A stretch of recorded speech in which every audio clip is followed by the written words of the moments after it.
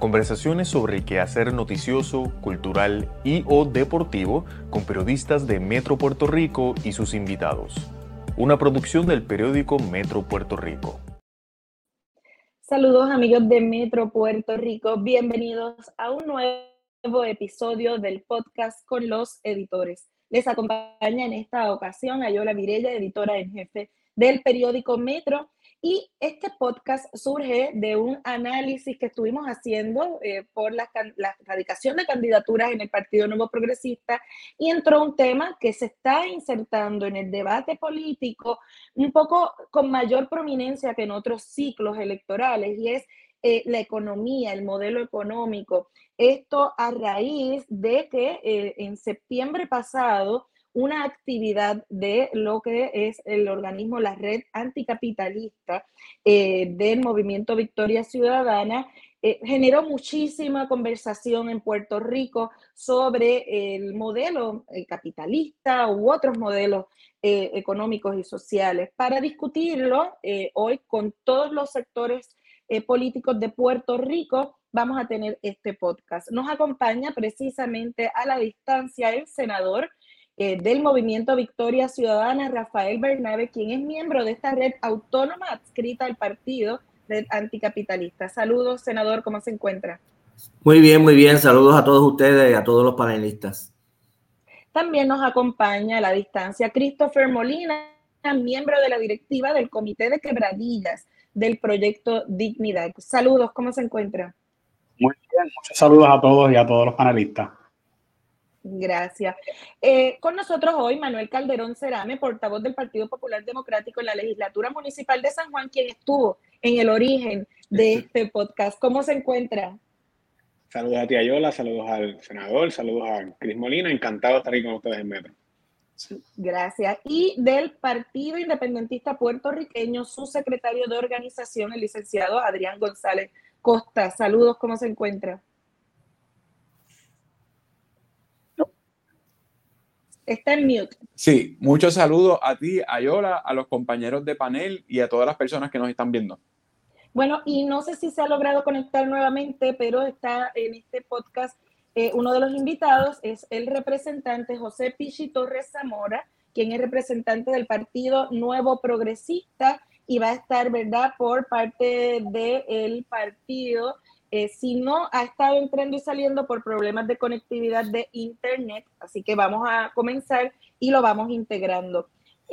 Quisiera comenzar precisamente, ¿no?, por esta red anticapitalista. Existe, por lo que estaba viendo, desde el año 2021, pero fue en el mes de septiembre que se ha formado todo este revuelo por esta actividad que trascendió mediáticamente. Así que quisiera comenzar con el senador Bernabe sobre cómo nace, cuándo nace esta red y si es representativa del partido.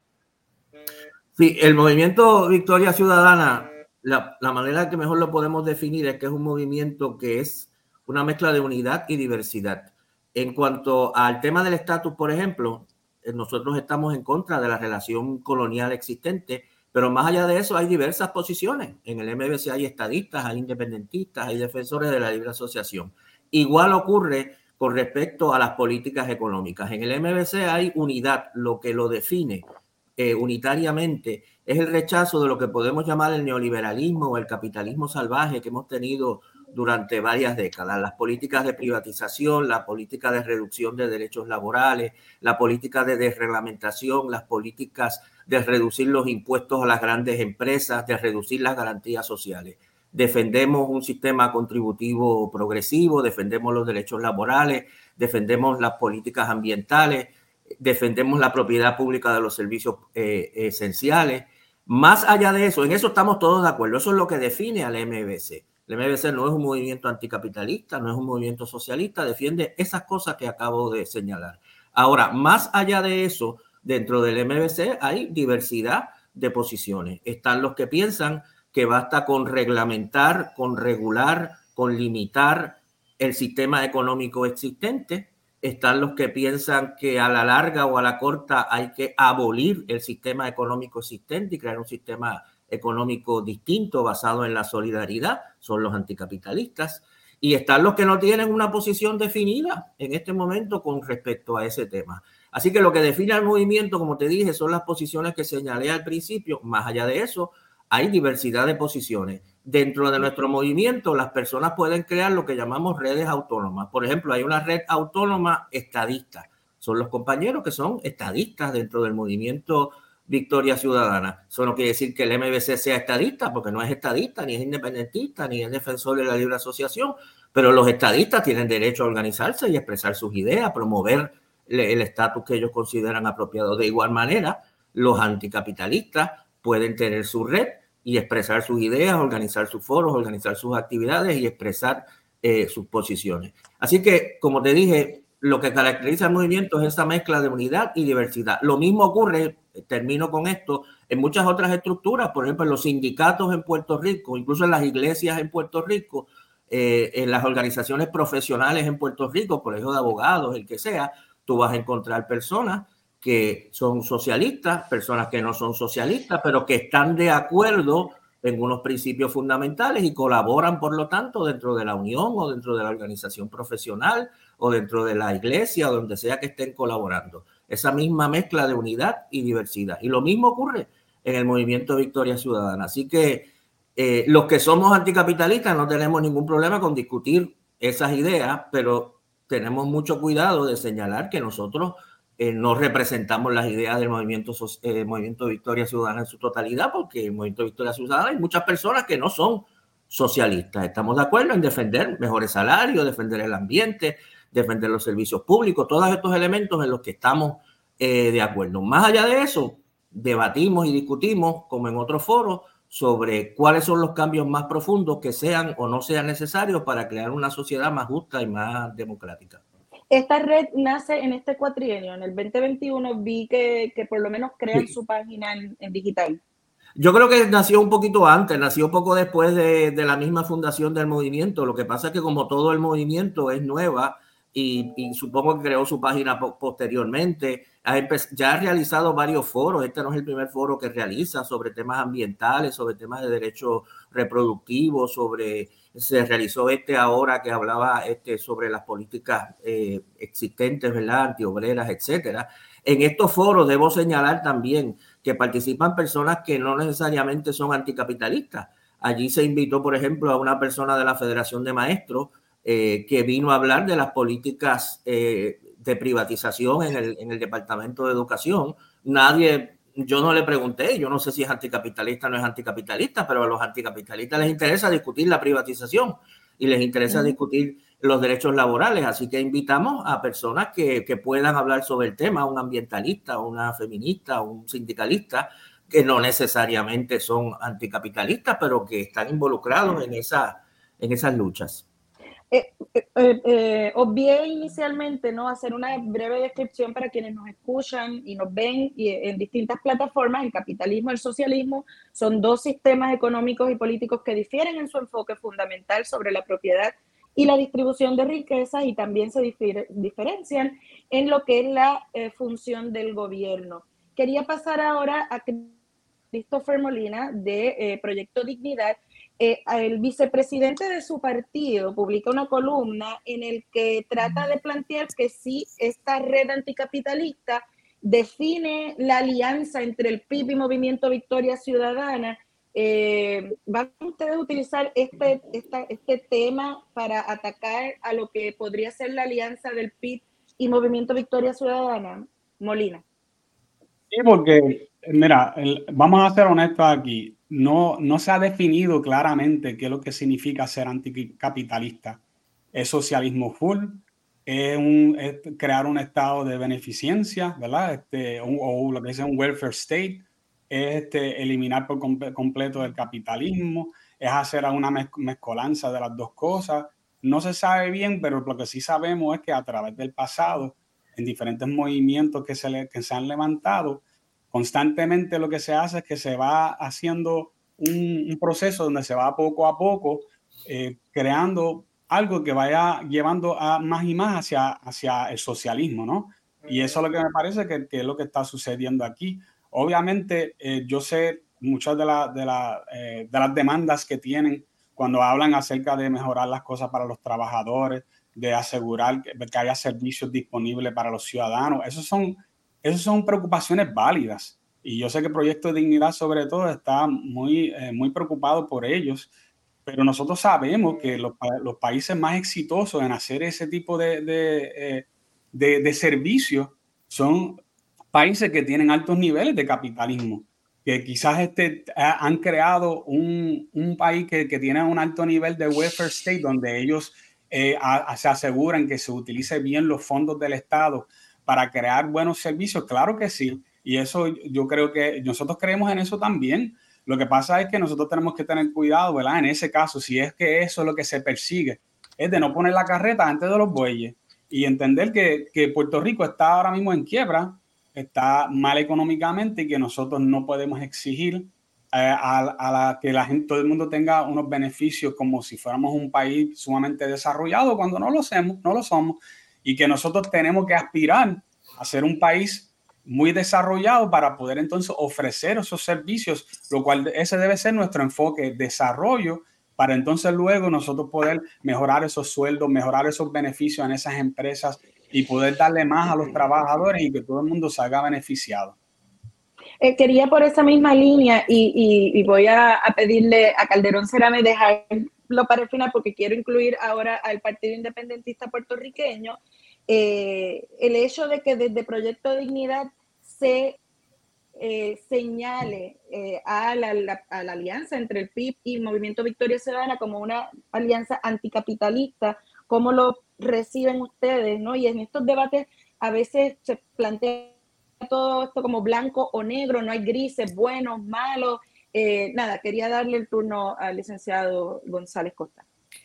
Mira, creo que has dado en el clavo. En este tema económico hay muchísimos matices y creo que encajonar cualquier cosa en cualquier etiqueta, como capitalista, como anticapitalista, como socialista, como antisocialista, creo que no se ajusta a la discusión política en el 2023. Y eso, ¿verdad? En un caso como el de Puerto Rico, cobra muchísima relevancia porque aquí estamos pasando por la peor crisis económica de los últimos, ¿verdad? Yo diría que 100 años, y se presta mucho a confusión. Ahora bien, plantear que una cédula o una sección de un partido que plantea un discurso, eso sea el discurso completo de la alianza entre dos partidos, me parece que es un poco exagerado, y es entonces etiquetar para de alguna forma interferir con el discurso político a favor o en contra. No, desconozco la intención, porque como bien señaló el senador Bernabe, en Movimiento Victoria Ciudadana hay gente que es estadista, y eso no convierte la alianza entre el PIB y Victoria Ciudadana en una alianza estadista. Nosotros coincidimos en muchas cosas con Victoria Ciudadana y en otras no. La alianza se sustentará en las cosas en las que coincidimos. Bueno, el cielo no se tapa con la mano. El PIB es un partido de 77 años que cumple el 20 de octubre y siempre ha sido un partido socialdemócrata. Y como adelantaba el señor Molina, ciertamente hay unos elementos que tienen que atenderse. Y, por ejemplo, en la socialdemocracia el capital privado existe, pero el enfoque central de un sistema socialdemócrata es que los servicios esenciales cuenten con unas garantías del Estado para que sean prestados como tal, como servicios esenciales, y que no estén sujetos, por ejemplo, como Luma, a lo que es los intereses de un negocio. Es un gran ejemplo de cómo un gobierno socialdemócrata funcionaría, no permitiría la privatización del servicio de energía eléctrica. Y yo creo que en eso todos los puertorriqueños coincidimos en que fue un error privatizar el servicio de energía eléctrica, y eso no convierte a nadie en socialista, tampoco convierte a las personas que repudian el contrato con Luma en anticapitalistas. O sea, hay negocios privados, hay inversión privada, pero estamos hablando de un servicio esencial, y entonces eso coincide con una teoría socialdemócrata. Por eso te digo que hay muchos matices y no podemos caer en la polarización del discurso, porque entonces estaríamos una campaña completa debatiendo sobre elementos teóricos políticos, algunos ajenos, porque somos una colonia, a nuestra relación política, desviando el tema de los asuntos verdaderamente importantes para el país. Yo creo que los que nos están viendo y la gente que está en sus casas rezando porque no haya otro apagón, no les interesa debatir en dónde se tira la raya entre anticapitalismo y socialismo o comunismo, o si China, que es un país comunista, realmente es anticapitalista, porque el capitalismo del mundo depende de China y podemos estar días hablando de eso. Pero eso no es lo que los puertorriqueños y las puertorriqueñas quieren escuchar en esta campaña. Creo que eso es asumir unos discursos que han sido quizás útiles en otros países para polarizar la discusión, pero que aquí no van a funcionar porque la gente está sumida en demasiados problemas y prefieren que se les hable de otras cosas. Así que ocupar el espacio político con discursos polarizantes como esos, en temas tan complejos y con tantos matices, yo creo que no vale la pena. Pero, licenciado, lo escuchaba cuando plantea, es el 2023 y un poco a veces dicen, estos son unos temas que son temas ya de antaño, pero la realidad es que se están discutiendo en la arena política en muchísimos países, no solamente en Puerto Rico. Y quiero ahora incluir a Calderón Cerame. La realidad también es que Puerto Rico es un Estado libre asociado, que es la fórmula que promulga el PPD, y mientras estemos atados al sistema, ¿verdad? Estados Unidos es la metrópoli. ¿Qué cambio económico, de modelo económico se puede plantear? ¿Cómo esta discusión se integra en la discusión política? Varias cosas. Número uno, me gusta escuchar tanto al senador Bernabe como al compañero Adrián González Costa del Partido Independentista hablando de que no se puede llevar la discusión política en los temas en Puerto Rico a unas generalidades. No todos los miembros de Victoria Ciudadana son comunistas o socialistas, ni todos los miembros del Partido Independentista tampoco lo son, igual que no todos los miembros militamos en los partidos tradicionales somos corruptos o somos el diablo y la cruz, tú sabes. Yo creo que eso me parece que es importante señalar lo que la polarización de los temas en toda la discusión política en Puerto Rico no nos lleva a nada. Lo que hace falta es balance y moderación en los temas. Cuando tú me preguntas sobre cómo Puerto Rico, a base de su relación con los Estados Unidos, puede presentar un sistema de capitalismo regulado, reglamentado, donde el sector privado pueda funcionar y pueda producir. Y es precisamente a esa línea. Puerto Rico y el ELA se crea en los 50 y se crea mediante el establecimiento de un estado de bienestar social para asistir a personas que vivían sucumbidos en la pobreza, donde no había sistemas de salud, donde no había sistemas de servicios esenciales como de agua, electricidad, donde no había carreteras, donde no había un estado que pudiese proveerle vivienda segura y techo seguro a la gran mayoría de los puertorriqueños para allá para medio de la mitad del siglo pasado. Y surge a raíz de eso. Eso es parte esencial de lo que fue la formación y la creación del Estado Libre Asociado como una fórmula que iba a atender las necesidades apremiantes de la gente ante la necesidad y ante la realidad de que Puerto Rico pues estaba dominado por unos intereses capitales azucareros e industriales que estaban sucumbiendo a la economía en Puerto Rico y que no estaban proveyendo espacio para que hubiese un desarrollo social y económico sostenible en todos los lados en la economía de Puerto Rico.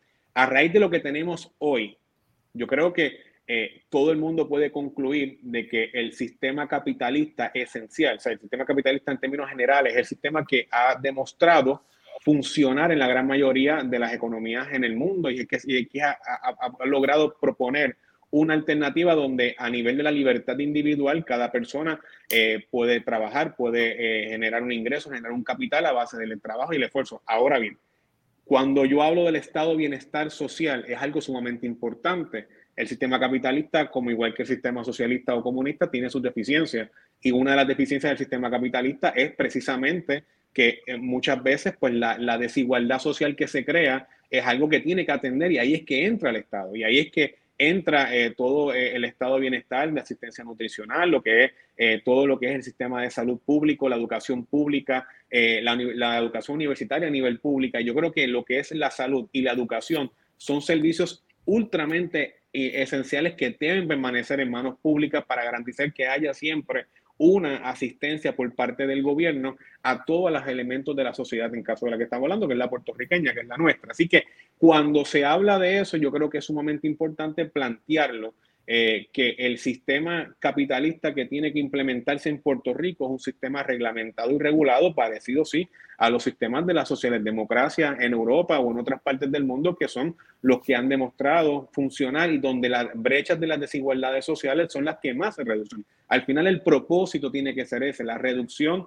de la desigualdad social, haciendo, ¿verdad?, valga la redundancia y valga el objetivo, la justicia social que tiene que proveer el Estado como gobierno a todos los elementos de la sociedad puertorriqueña. Así que precisamente en el caso de los Estados Unidos, la polarización de este tema desde los sectores del Partido Demócrata más liberales y más progresistas vis-a-vis los sectores más conservadores del Partido Republicano dominado por Trump. Fíjense la reforma contributiva que implementó Donald Trump, una reforma contributiva de reducción de taxes y de impuestos a los que más ganan, que es una copia a la política de Ronald Reagan a finales de los 80 de trickle-down economy, que es reduces los impuestos a los ricos y por consiguiente la riqueza de los ricos se va a repartir hacia los más pobres. Eso ha demostrado no funcionar.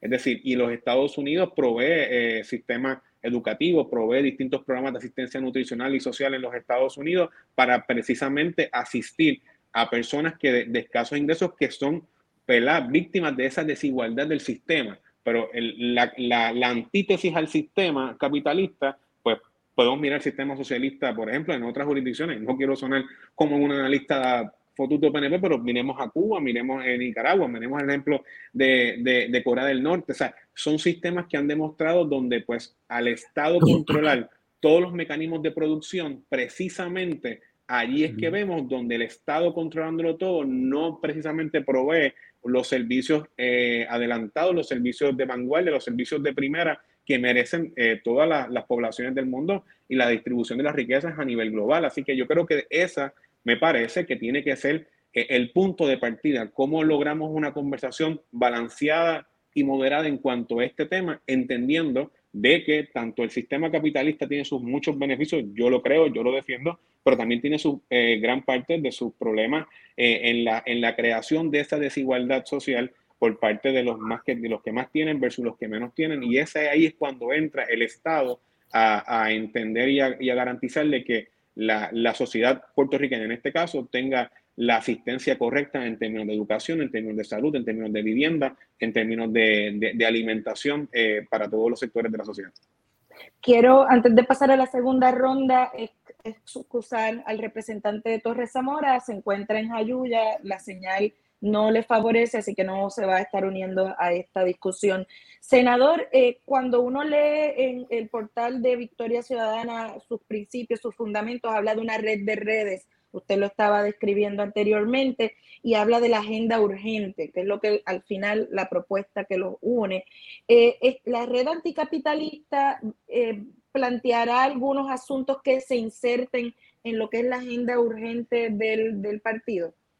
Bueno, la red anticapitalista, todos los elementos que están en la agenda urgente, la red anticapitalista los defiende, porque como dije, los anticapitalistas se oponen al neoliberalismo y el Movimiento Victoria Ciudadana se opone al neoliberalismo. Lo que la red anticapitalista añade otras consideraciones, pero no necesariamente tienen que ser parte del programa de Victoria Ciudadana. Si me permite comentar lo que dijo el compañero Manuel Cerame, que yo creo que es muy interesante. Lo que él señala de que el capitalismo necesita toda una serie de reformas y de reglamentaciones para que no genere niveles intolerables de injusticia social, de desigualdad, etcétera, es una idea que sectores en Puerto Rico, de la derecha en Puerto Rico, van a describir como socialistas, porque ahí es que está el debate.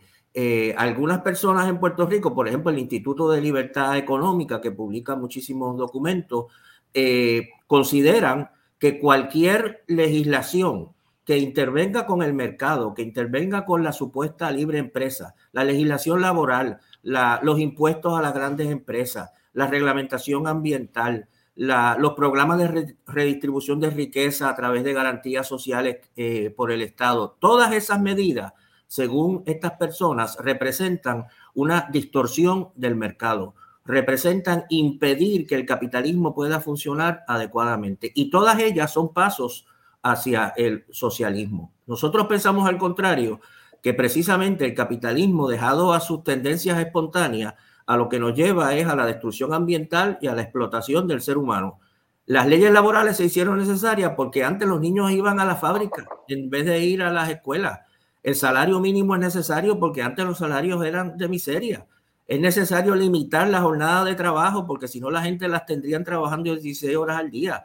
Hace falta reglamentaciones a los productos que van al mercado porque si no los adulterarían como los adulteraban y envenenaban a la gente. Hace falta leyes de protección ambiental porque si no envenenan el ambiente hasta hacer el planeta inhabitable. Así es que funciona este sistema. En la búsqueda de la ganancia está dispuesto a destruir a la gente y destruir el ambiente. Por eso es que ha sido necesario todo este tipo de intervención en el funcionamiento del capitalismo para evitar sus consecuencias más terribles.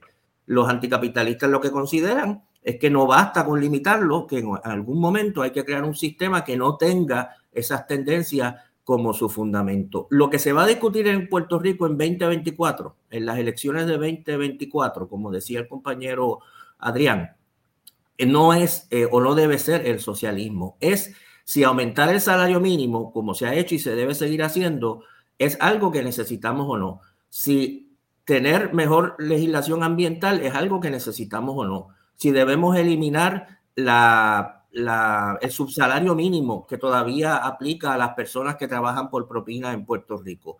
Esas son las medidas que tenemos que discutir. Y va a haber una campaña de que todas esas medidas de reforma social constituyen una amenaza a las libertades individuales, constituyen una amenaza a la libertad del pueblo, implican que el gobierno lo quiere controlar todo. Esa va a ser la campaña que va a haber. Nosotros en Victoria Ciudadana vamos a seguir luchando por la defensa de los derechos laborales, la defensa del ambiente, la defensa de los servicios públicos esenciales, la defensa de las garantías sociales, y por hacer eso nos van a acusar de socialistas y de comunistas y de defensores del Estado.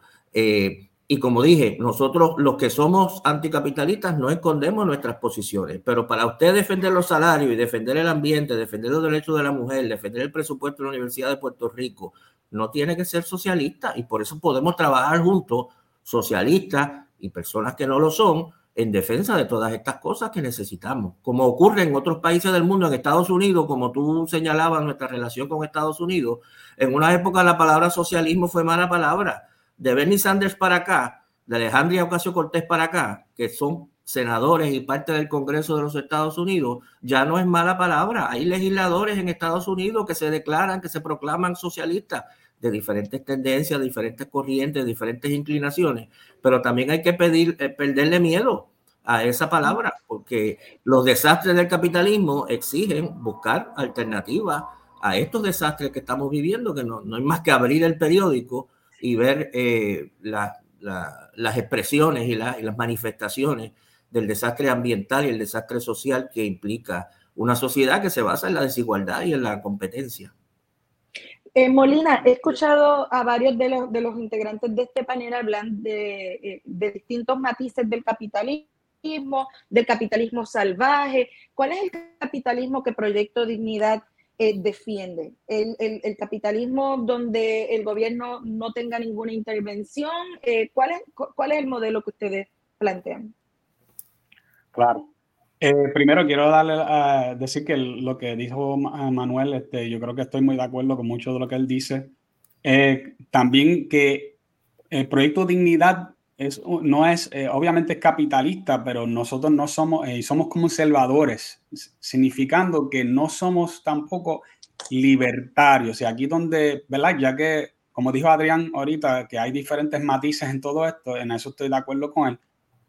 A veces se piensa que como alguien es conservador, que automáticamente tiene pensamiento como el de Reagan en los 80, como dijo Manuel, de que todo tiene que ser privatizado y todo tiene que ser llevado a su máxima expresión de producción, y de eso no se trata el conservadurismo real. Lo que pasa es que hubo un tiempo que especialmente en el Partido Conservador de Estados Unidos, los republicanos se adueñaron. Hubo un tiempo que había un movimiento libertario bien fuerte, especialmente encabezada por Ayn Rand, que ella tiene un estilo de libertarismo que se llama objetivismo, y eso se contagió a través del tiempo, y la gente empezaron a irse por ese lado, especialmente con Reagan, ¿verdad? Y de ahí es donde sale entonces, ¿verdad? Ya que estamos hablando de todo esto, la idea del neoliberalismo, ¿verdad? Que es yo diría que ese es si la gente que cree en el capitalismo usan el socialismo como si fuera una palabra mala, ¿verdad? Pues el neoliberalismo es su equivalente por el lado de la izquierda, ¿no?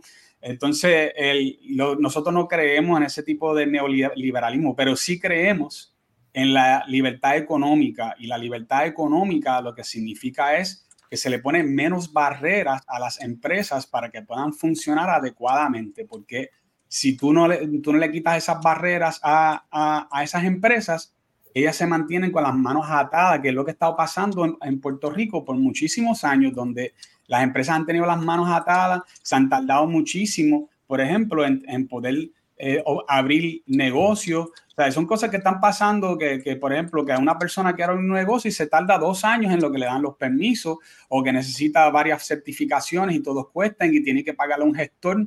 Y eso es precisamente lo que ha logrado que empresas grandes de Estados Unidos pueden entrar a Puerto Rico y fácilmente ellos pueden acaparar un mercado, porque ellos tienen tanto capital que ellos sí pueden pagar todos estos gestores y todo lo que requiere el gobierno, y todas estas barreras ellos se las sobrepasan, porque ellos tienen el dinero y el capital para, por ejemplo, tomar un local gigante y pagarlo por 2 o 3 años antes de que le den los permisos sin ningún problema.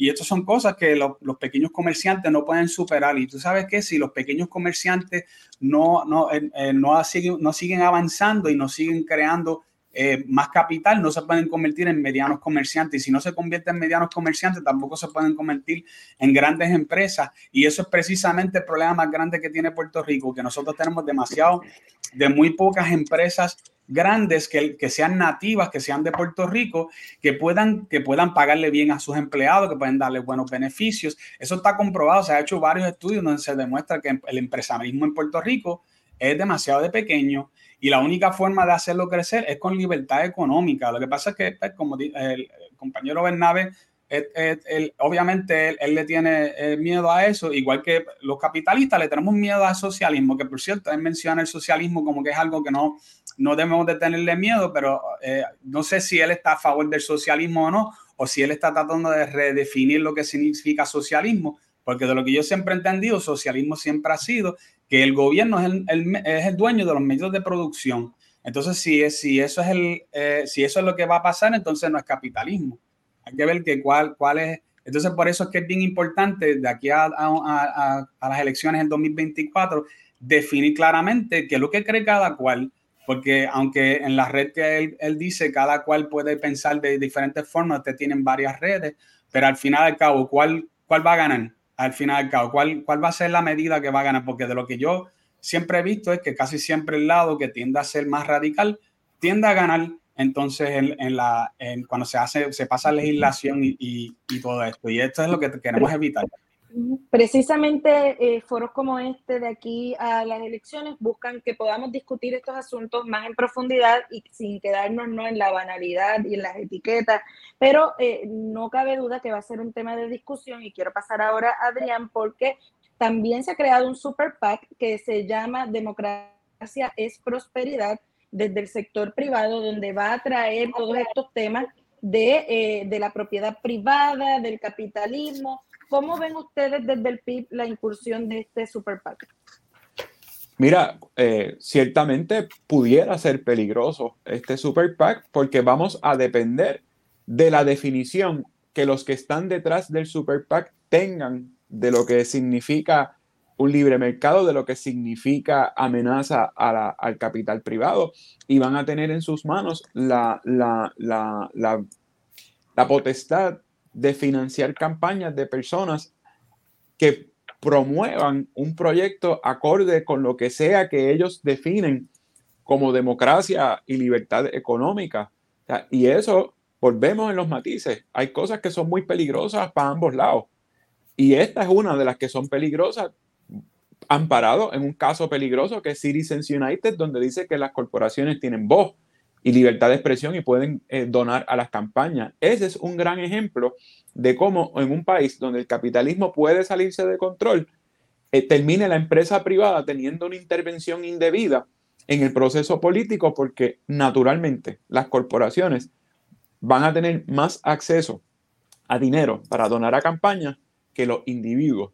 Obviamente en un país donde las campañas son financiadas solamente con fondos públicos, todo el mundo está en igualdad de condiciones. Aquí vemos un gran ejemplo de cómo se habla de la intervención del Estado en lo privado, pero cuando es al revés, cuando lo privado interviene demasiado en lo que debería ser regulado por el Estado, pues entonces es el otro extremo. Y me parece que en la crisis económica que estamos, la empresa privada está en peligro porque estamos en una crisis económica y van a tratar de influir en el proceso político para que lo poco que nos queda de economía en el país pueda ser asegurado a la empresa privada y que ni se le ocurra, por ejemplo, pensar en una cubierta de salud universal como se plantea. Y al final, yo creo que por más dinero que se invierta en las campañas que sea, hay que apostar a la sabiduría de la gente. La gente sabe lo que es bueno y lo que es malo. La gente, antes de oír una propuesta, no va a sentarse a decir, espérate, esta propuesta es comunista, esta propuesta es capitalista, esta propuesta es libertaria, esta propuesta... Si la gente piensa que la propuesta es buena, la van a aceptar y no van a buscarle la etiqueta. Si no fuera así, la gente no hubiese aceptado el PUA durante la pandemia, la gente hubiese pedido pagar por la vacuna durante la pandemia, porque la vacunación gratuita ciertamente no es una medida de corte capitalista ni neoliberal. El PUA no fue una medida de corte capitalista ni neoliberal. Hay muchos ejemplos. Si le dicen ahora mismo a la persona, mira, el gobierno te va a dar una cubierta, un plan de salud universal y no vas a tener que pasar el trabajo que pasa y la aseguradora no va a decidir si estás 3 o 5 días en el hospital o si te haces el estudio o no, la persona va a decir, no, eso de un seguro universal, eso suena a socialismo, eso yo no lo quiero. Van a pensar si es bueno o es malo. Al final, la propuesta en sí misma es la que va a determinar el apoyo o no de las personas. No la etiqueta que venga detrás de la propuesta, y hacia eso es que hay que apostar en las discusiones serias que tengamos en el 2024 los distintos partidos, si beneficia o no beneficia a las personas. Calderón Cerame, el tema de las etiquetas, por ejemplo, tocando estos temas tan profundos, no, este es capitalista, este es socialista, este es comunista, este es woke. Ese tema de las etiquetas, ¿cuán riesgoso es que domine la discusión política en este ciclo? Es peligroso, por ejemplo, y lo traje en mi intervención primera, entonces no todos los miembros del bipartidismo somos corruptos, como muchas veces se dice, no todos los miembros del bipartidismo son personas malas, y yo creo que esas etiquetas, sumado con lo que señalar quién es comunista, quién es socialista, quién es woke, quién es neoliberal. Yo creo que aquí el propósito de la conversación, y lo vuelvo y lo planteo, me parece que es necesaria de cara al 2024, es la moderación y el balance en cuanto a las propuestas que le presentamos al electorado que queremos representar, sea en la Asamblea Legislativa, sea en la Gobernación, en la Comisión de Residentes o en alguna alcaldía en Puerto Rico. Fíjate que el senador Bernabe hablaba muy correctamente de las legislaciones que se han logrado y lo que se puede lograr dentro del sistema pues, capitalista que tenemos en Puerto Rico. Es decir, al final yo creo que, y es mi tesis, yo creo en el sistema capitalista debidamente reglamentado y debidamente regulado por parte del Estado, no el sistema del capitalismo salvaje o el sistema del trickle-down economics de Reagan o de Donald Trump en los Estados Unidos. Yo creo que al final esa es la que tiene que ser la conversación. Y fíjate cómo por un lado se plantea de las cosas que se han logrado o lo que se propone lograr dentro del sistema que tenemos, pero donde ahí yo quizá difiero con mucho respeto del senador, y quien fue también profesor en la universidad, es cuando él plantea que hay que cambiar y sustituir el sistema. Es decir, cuando se plantea el sustituir el sistema capitalista, pues si tú estás en una red anticapitalista, pues la antítesis del capitalismo, pues el socialismo o el comunismo, pues ahí donde yo quizás tengo mis discrepancias, con mucho respeto, y de términos de filosofía política y de economía. Pero en cuanto a la discusión de los temas de Puerto Rico, la gente vamos a hablar sobre la falta de la seguridad, la falta del sistema de salud, la falta de la atención a las aseguradoras, que es precisamente un problema real que tiene el sistema capitalista actual en Puerto Rico, de cómo logramos esa reglamentación adecuada, donde el gobierno ponga cintura a las aseguradoras para que le paguen a los médicos y le paguen a los proveedores de salud en Puerto Rico, igualmente a los hospitales. Así que eso es parte del sistema y parte de la conversación. Así también los que estamos en contra de cómo se hizo el contrato de Luma o cómo Luma ha estado administrando, pues claramente me parece que es una discusión sumamente importante. Los que han sido bastante sumisos en la fiscalización a Luma o los que hemos sido contundentes en la fiscalización con Luma, que es un problema real en Puerto Rico que afecta, como decía el compañero de Proyecto Dignidad, a los pequeños y medianos comerciantes. Los apagones los sufrimos nosotros en nuestras residencias, pero también lo sufren los pequeños y medianos comerciantes y los creadores de riqueza y de economía en Puerto Rico. Así que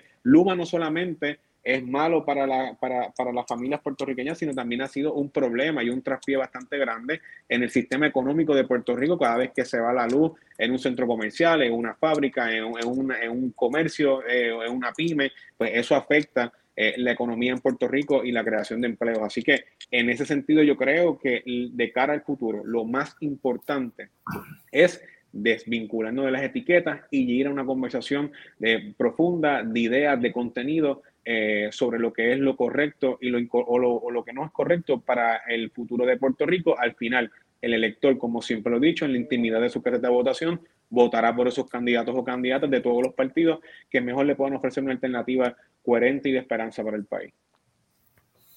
Ya les he tomado más tiempo del que habíamos previsto, pero quiero un último minuto para cada uno para que puedan, ¿verdad?, tocar algún tema que se haya tocado sobre sus posturas, y comenzamos con el mismo orden. Senador Bernabe. Sí, muchas gracias.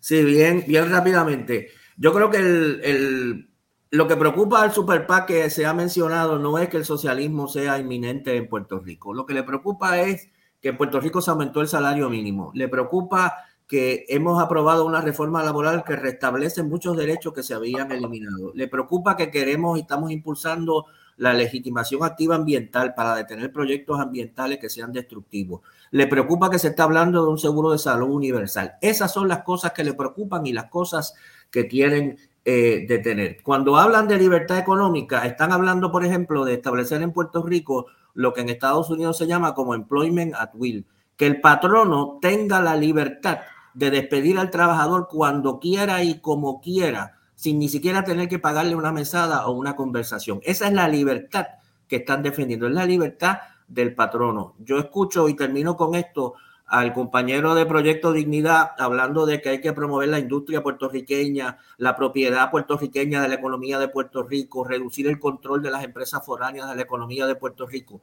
Todas esas medidas, si usted aprueba una medida para proteger o promover la economía en Puerto Rico, propiedad de las personas que residen en Puerto Rico, los neoliberales lo van a criticar como una intervención indebida en el mercado, como una intervención indebida en la competencia, como una limitación a la libertad económica, como una medida socialista. Es decir, estamos enfrentando unas posiciones que a nombre de la libertad económica lo que quieren es que se pueda invertir, que el capital se mueva libremente, una de cuyas consecuencias es precisamente que la economía de Puerto Rico está controlada por empresas foráneas. Si queremos que la economía de Puerto Rico no esté controlada por empresas foráneas, que sirva mejor a los intereses del país, no podemos estar predicando la libertad de mercado, porque eso implica limitar el impacto del mercado, intervenir en cómo el mercado ha determinado el desarrollo económico de Puerto Rico,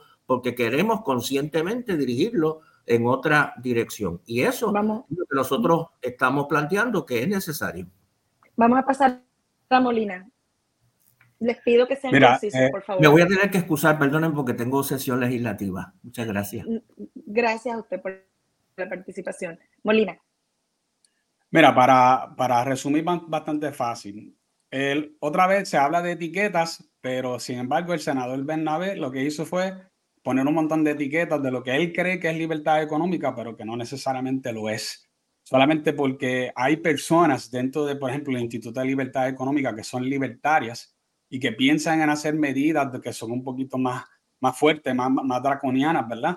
Eso no significa que Proyecto de Dignidad, por ejemplo, piensa eso. Lo que sí creemos es que los países algunos de los países donde hay más igualdad económica en el mundo, también da la casualidad que están también entre los más que tienen libertad económica también en el mundo. Países como Dinamarca, Singapur, Suecia, Island, Suiza, Finlandia, Canadá, Irlanda, todos están entre los primeros 20 países de más libertad económica y también entre los países de más igualdad económica. Eso no es una casualidad.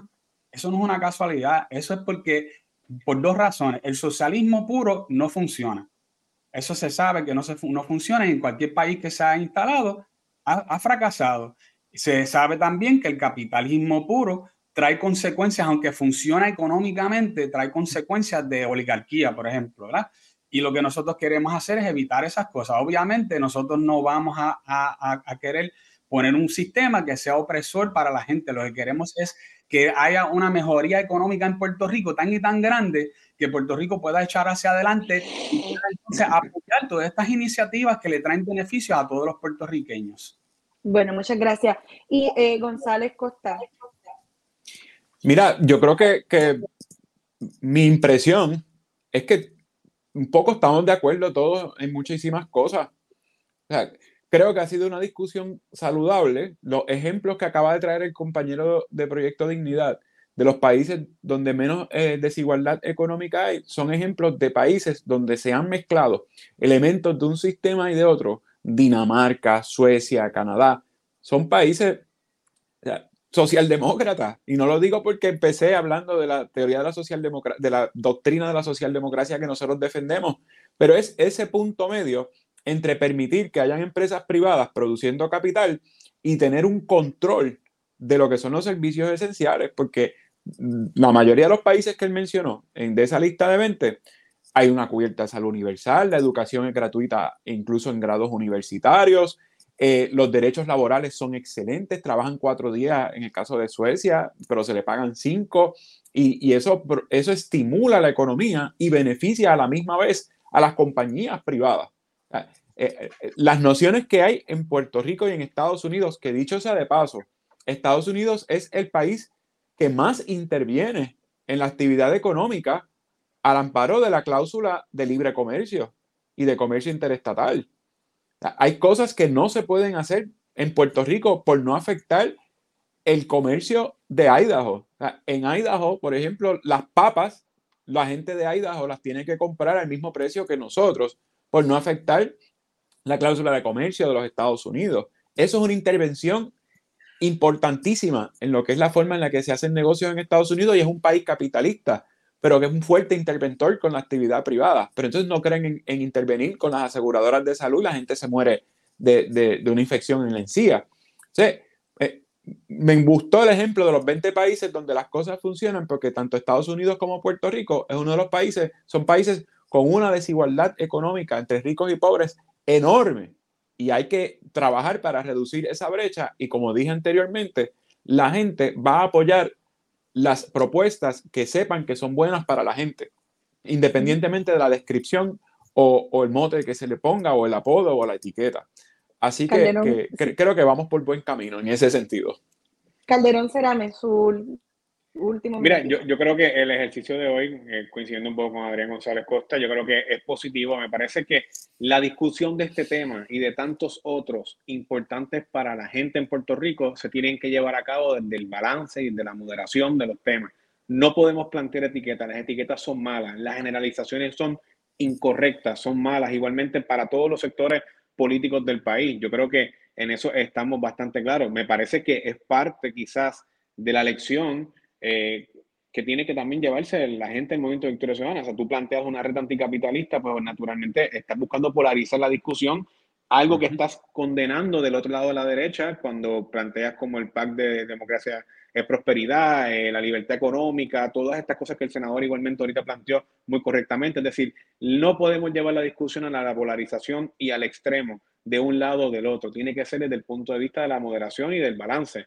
Y volvemos, o sea, al final de lo que se trata, la próxima elección es de los políticos que puedan hablar de forma coherente, con un mensaje conciliador, con un mensaje esperanzador para atender los asuntos de la seguridad, los asuntos de la atención de nuestros espacios comunes que todavía están colapsados, el sistema de salud, igualmente la fiscalización a Luma. Son los asuntos importantes y desde el sistema capitalista que tenemos en Puerto Rico está comprobado de que se puede reglamentar, que se puede regular, que existe legislación y regulación tanto a nivel estatal como a nivel municipal para garantizar que tengamos un sistema balanceado donde el estado de bienestar social asista a las personas ¿verdad?, de escasos recursos con un sistema de salud, un sistema de vivienda, un sistema de educación pública a nivel elemental y nivel universitario que tenemos que garantizar y preservar de cara al futuro en cualquier discusión política, económica o social en el país. Bueno, les agradezco a todos que hayan formado parte de esta discusión hoy, de estos puntos de debate. Ya estaremos hablando más adelante. Nos resta mucho camino, no solamente para el ciclo electoral, sino después, ¿verdad? Porque la democracia no termina el día de la elección. Seguimos discutiendo todos estos asuntos. Así que les agradezco. Las personas nos pueden sintonizar en su plataforma favorita y compartir el episodio de este podcast. Les invito a que sigan conectados a todas nuestras plataformas digitales.